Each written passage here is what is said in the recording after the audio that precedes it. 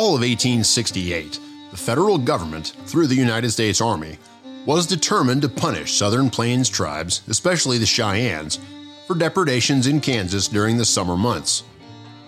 Military success in the usually quiet winter months would demonstrate to the tribes that there was no haven in any season. By early November, the military completed preparations for the winter campaign of 1868 and 1869, and columns of troops and supplies, including the 7th United States Cavalry under Lieutenant Colonel George A. Custer, set out from Fort Dodge, Kansas, south into the Indian Territory. In early November, Custer's 7th Cavalry was ready to march south against the hostile Indians. The 19th Kansas Volunteer Cavalry, not being fully mobilized, was ordered to join Custer later at the junction of Wolf Creek and Beaver Creek in the northern part of Indian Territory. This was where General Sully's recent expedition had turned back from pursuing the Cheyenne. General Sheridan ordered Sully to build a supply base at that point, from which mobile columns could be sent in search of hostiles. Wild West Podcast proudly presents Trails to the Washita, Part 4, The Trail to Fort Supply.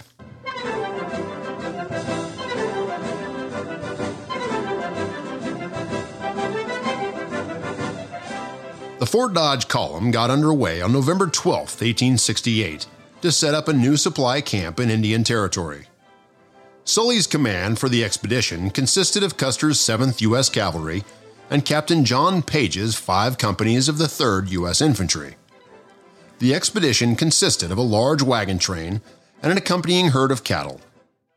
Following Custer down the road were supplies for the Sheridan winter campaign, including 4,000 rations to be transported 90 miles beyond Fort Dodge to Camp Supply in Indian Territory.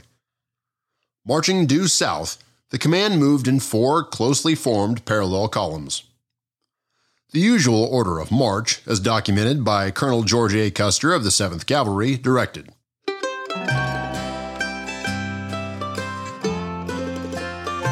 The 400 wagons of the supply train and those belonging to the troops formed in equal columns. In advance of the wagons, at a proper distance, rode the advance guard of cavalry. A corresponding cavalry force formed the rear guard. The remainder of the cavalry was divided into 2 equal parts, and these parts again divided into 3 equal detachments. These 6 detachments were disposed of along the flanks of the column, 3 on a side, maintaining a distance between themselves and the train from a quarter to a half a mile, while each of them had flanking parties thrown out opposite the train. The force maintained steady marches. It covered 20 miles on November 13th and 18 miles the next day, crossing Cavalry Creek and camping on Bear Creek. Reveille sounded in darkness the next morning. Breakfast followed quickly, and the force was underway as the eastern sky turned to rose. The camp was made early in the afternoon to permit several hours for grazing the horses before dark, when they were brought close to the tent lines and tethered to picket ropes pinned to the ground. On November 15th, snow and chilling winds slowed the column, which advanced 11 miles to the Cimarron River. Considerable effort was required to get the heavily loaded wagons over the creeks, streams, and rivers, while snow, ice, and high winds presented further complications with each crossing. On November 15, 1868, Captain Barnett writes the following statements from the camp on the Cimarron in his journal.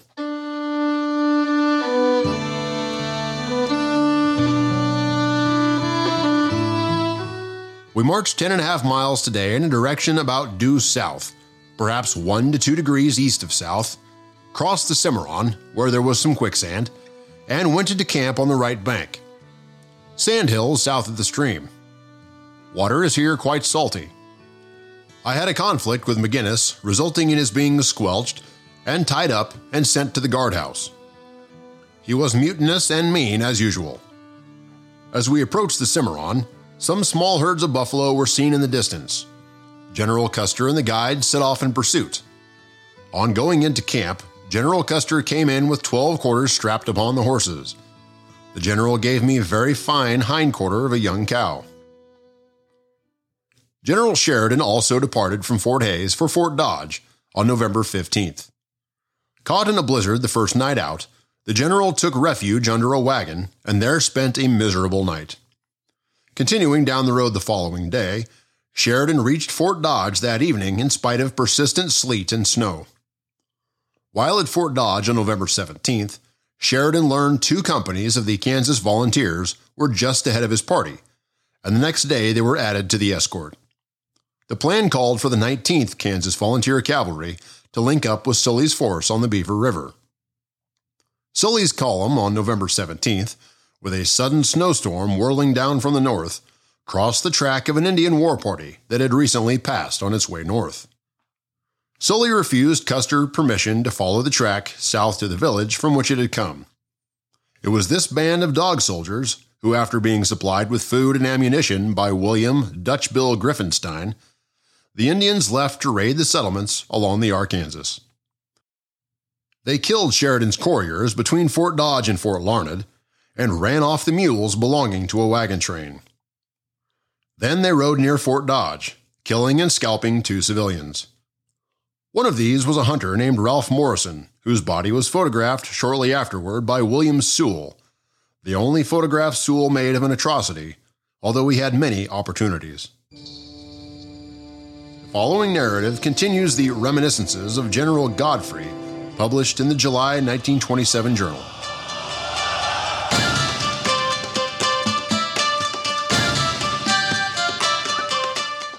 The next morning, we had one of those tedious jobs of crossing a prairie creek, steep, deep banks, doubling of teams, breaking of coupling poles, amid the shouting and cursing of wagon masters and teamsters.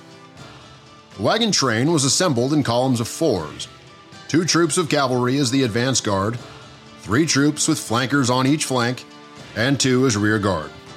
The infantry companies were distributed along the train, and the beef herd along the train inside the flanking troops. The leading troop on the flanks would march to the head of the train, halt and graze until the rear of the train had passed it, thus alternating so as to save dismounting and yet cover the flanks of the train.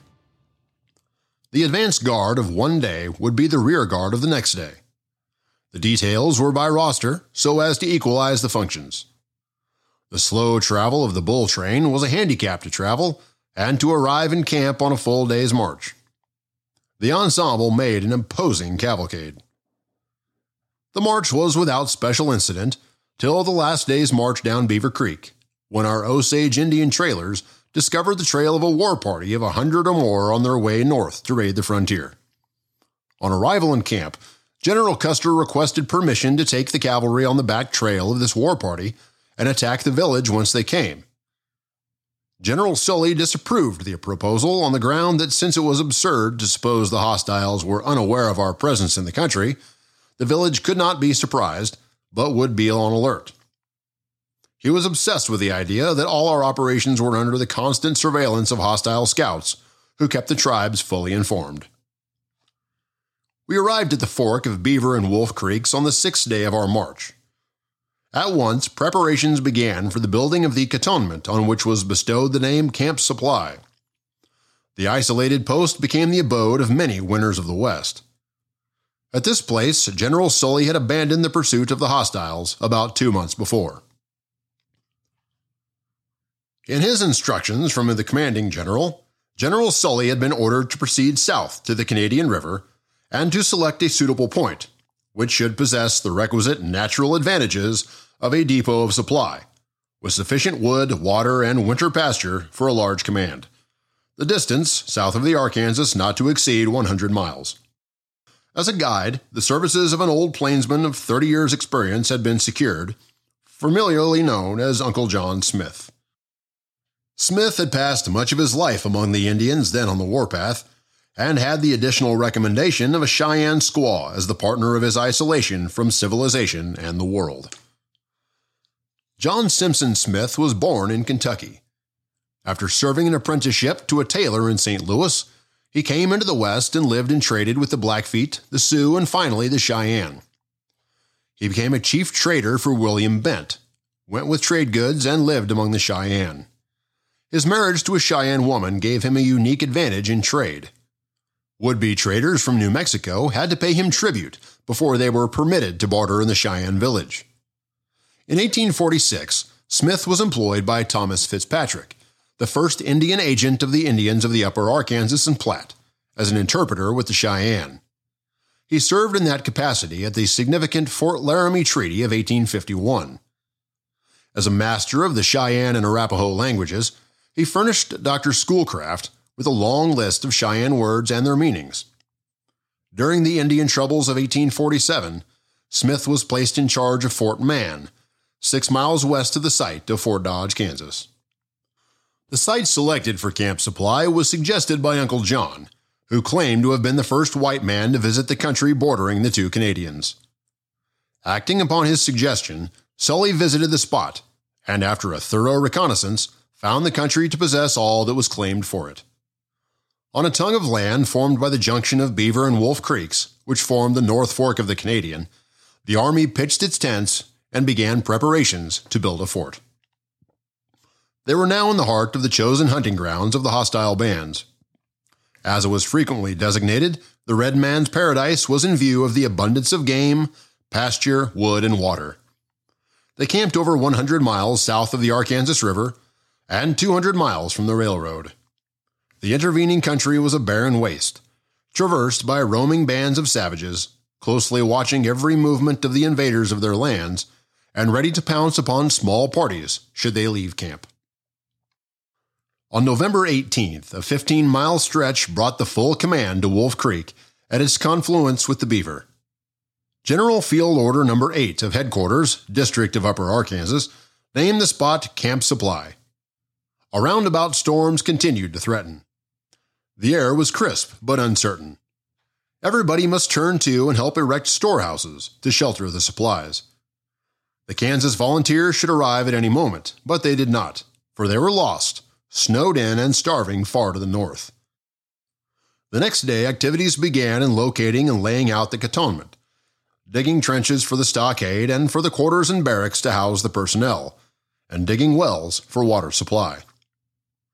Outside parties, guarded by mounted troops, were sent to gather supplies and materials for the post. The hum of the mowing machines was accompanied by the ring of the axe, punctuated by the crash of the falling timber. With axes and saws, these trees were made into usable parts, which the bull teams snaked to convenient sites to load in wagons. The mule whackers hauled them to the cantonment where they were sorted for various uses, such as palisades, upright walls for buildings, rafters, etc., etc. What a contrast these pioneer activities were to the centuries of quiet and wildlife, yet to the participants it was all in a day's work. On November 19, 1868, from the newly established supply camp, Captain Barnitz enters the following statements in his journal.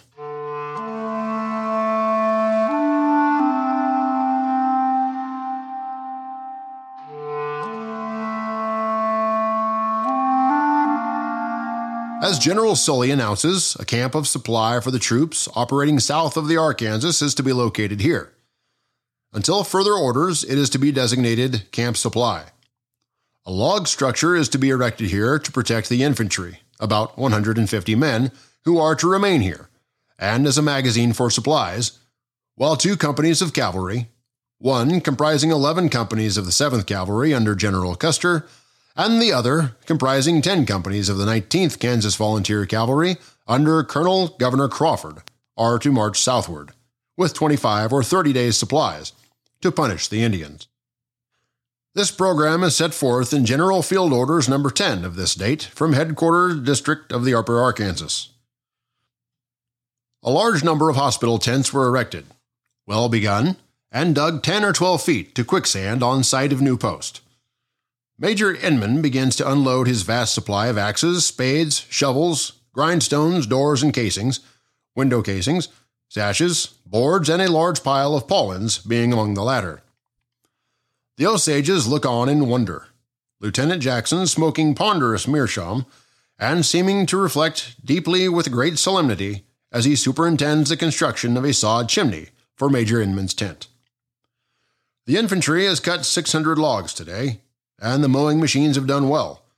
The prospects are that we'll be obliged to stay here for a couple of weeks before we can go, for the infantry have no idea of being left unprotected before the new post is completed. Our Osages have discovered a northward trail recently traversed by a war party of 400 or 500 Indians. General Custer has applied for permission to leave 2 companies of cavalry here to protect the infantry.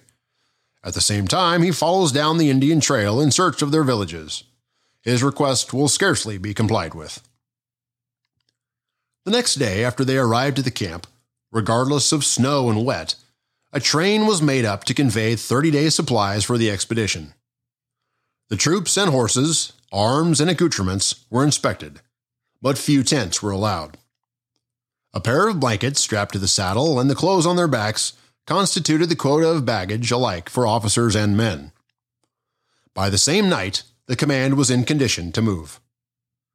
The commanding general determined to have on hand a large number of extra supplies at the storage depot to be constructed in connection with the new fort, and notwithstanding the heavy weather, sent a train over 200 wagons back to Fort Dodge with orders to draw from the large stock accumulated there for the store at the camp of supply.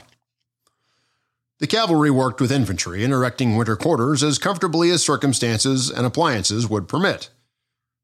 Still, for their part, they were content with the ordinary camp discomforts, for being but birds of passage, they knew their stay would be short. Building crews laughingly referred to the name Camp Supply as a misnomer. For a while, there were partial supply of everything, but there was not an adequate supply of anything. When completed, the comfortable quarters were pits, 4.5 feet deep, walled with cottonwood logs arising above ground 3 feet, and covered with logs, straw, and earth. Albert Barnitz wrote the following in his journal on the evening of November 20th, 1868.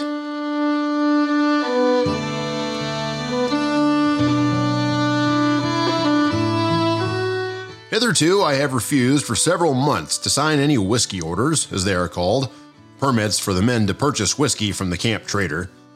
But having been so frequently importuned of late by both privates and non-commissioned officers of the company for permits, and finding that by some means they obtain whiskey at any rate, probably by inducing acquaintances in other companies to procure permits for themselves from their officers, and get the whiskey and then paying them for it at a great advance on its cost, I have therefore endeavored to reconcile matters in some way, so that the temperate men of the company may not be entirely debarred from the privilege of paying the trader $12 a gallon for an inferior article of whiskey.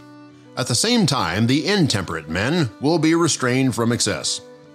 All will feel an interest proportionate to their love of the inebriating drink to preserve a proper state of sobriety in the troop. I have agreed to sign a permit not to exceed 1 quart per day for each squad, making 1 gallon for the entire company. The chiefs of squads are to hand in on a slip of paper before the guard mounting the names of all the men of their squads who wish whiskey and the amount required.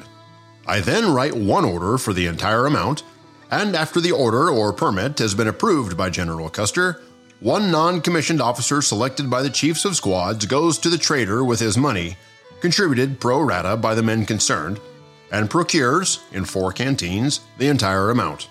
This arrangement is intended to prevent the counterfeiting of orders, or permits, as only 1 will be signed daily, and that never for more than a gallon, and I know just what men obtain the liquor.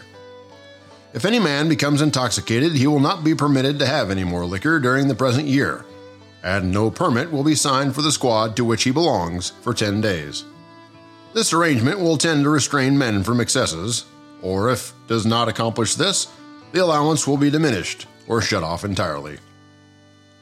This evening, Major Elliott and General Custer had all the chestnut-colored horses found in any of the troops led out and allowed me to exchange other horses for them, provided I can match the company's color to which the horse belonged.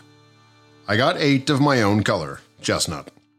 The foundation logs of Fort Beecher laid today. Went down and sat on a log and talked with General Sully concerning the contemplated structure. He told me of how one of the Osage Indians today had kicked and spit at and cursed in his own tongue a small whirlwind that came by from the north, and which he, the Osage, believed to be the ghost of one of the Arapaho warriors who went northward 3 or 4 days ago and who had been killed, the ghost being, as the Osage said, on his way south to the Arapaho village to inform his relatives of the fact of his death. The sun rose upon a clear sky on the morning of the 4th day after their arrival. The storm had passed, leaving several feet of snow as evidence of its presence. The first advantage taken of the turn in the weather was to concentrate the camp into a smaller compass. All tents were now pitched in close vicinity to the site of the fort. As expected, they would not move for several weeks. The headquarters tents were heavily banked and thus rendered quite comfortable. Strong wooden frames were also inside to strengthen the frail structures resisting the terrific winter blasts. Over a few days, the little canvas dwellings presented quite an appearance of luxury and taste, considering hundreds of miles intervened between them and civilization.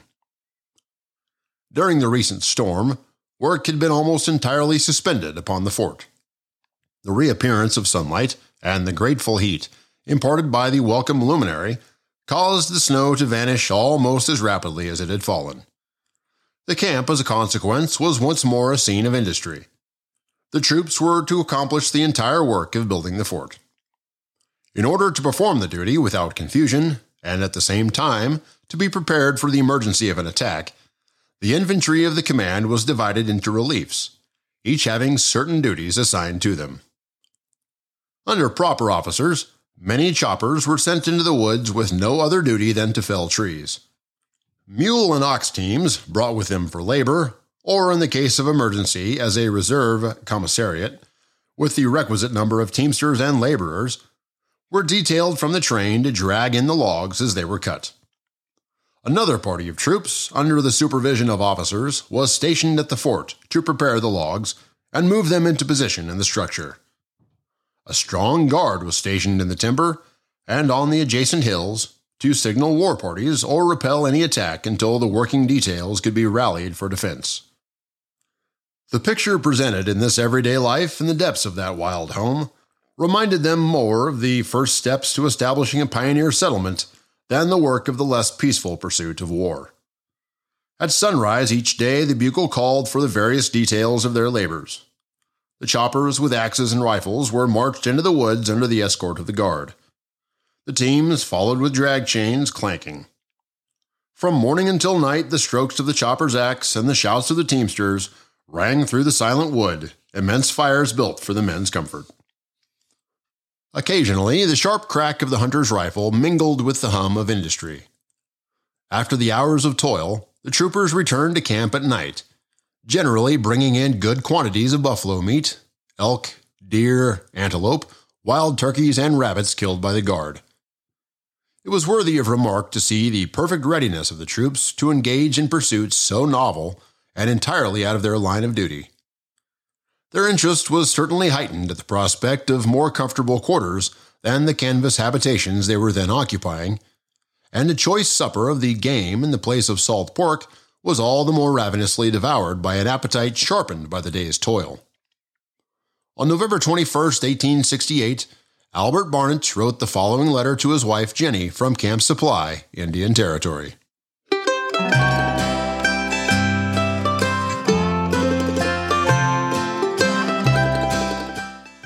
I wrote you a very hasty letter this afternoon and handed it to Bradley, the scout, as he sat upon his horse waiting, while a detachment of 150 mounted men was moving out to escort him 40 miles on his way toward Fort Dodge tonight.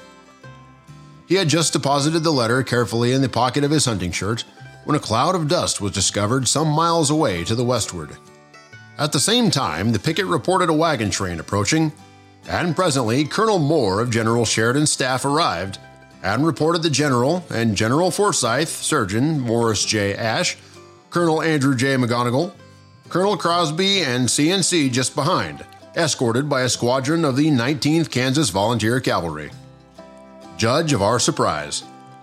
We'd expected General Sheridan to come down, but not so soon. We expected the Kansas companies from Dodge to come down escorting additional supplies, which they still need to do. Well, of course, the previous letter, it was written in General Sully's tent when I learned that a scout was ready to start, and while he was at the door, readjusting his saddle, did not go out. Shortly after dark this evening, officer's call sounded at General Custer's quarters, and he informed us that he was going down presently to make an informal call upon General Sheridan. He requested all the officers who desired to do so to accompany him, stating that he was going to take the band along and give the general some music. Well, we all went up and called upon General Sheridan. He received us in his good genial way, shaking hands with all, and seemed pleased to see us. He received us in the open air, around a big campfire. Like Grant, Sheridan is a man of few words, but he always looks very animated, and although he does not say much, you come away with the impression that you have had quite a prolonged and interesting conversation with him. He is a little disappointed with our failure to meet with Indians. Perhaps he would have preferred that General Sully should have allowed us to proceed at once in search of the Indians upon our arrival here, instead of delaying to aid and protect the infantry while they were constructing sort of a permanent fortification for their security and comfort, quite as much as for the protection of our supplies. Paulins would have sufficed to cover them, and rifle pits or hastily constructed stockades would have answered all purposes for a short campaign very well. If it had become necessary to construct more permanent works here, there would have been ample time hereafter. As it is, the infantry all have an abundance of A tents alone, while the cavalry has only little shelter tents, which they carry on their horses, one wall tent for the officers of each company, and an A tent for each first sergeant. It has commenced snowing since I returned from General Sheridan's camp, which is 500 or 600 yards distant. If it continues, I suppose it will greatly facilitate the tracking up of our Indian friends when we start after them. We are ready to move now and only await the arrival of the Kansas cavalry, under the immediate command of Colonel Crawford, the governor, when we will at once move southward with 25 or 30 days of rations and forage. In a letter written to Libby Custer while in camp on Beaver Creek, 100 miles from Fort Dodge, Custer writes the following on November 21st, 1868. We crossed a fresh trail of a large war party going north the day we reached here. I sent our Indian scouts to follow it a short distance to determine the strength and direction of the party. The guides all report the trail of a war party going northeast, and that they evidently have just come from the village, which must be located within 50 miles of us in a southerly direction. Had the Kansas volunteers been here, as was expected, my orders would then have allowed me to follow the back trail of the war party right to their village. We would have found the latter in an unprotected state, as their warriors had evidently gone north, either to Larned or Zara, or to fight the Osage or Kaw Indians, who are now putting up their winter meat. We did not encounter an Indian coming to this last point, which proves that our campaign was not expected by them. Tonight, 6 scouts start for Dodge with our mail and dispatch for headquarters.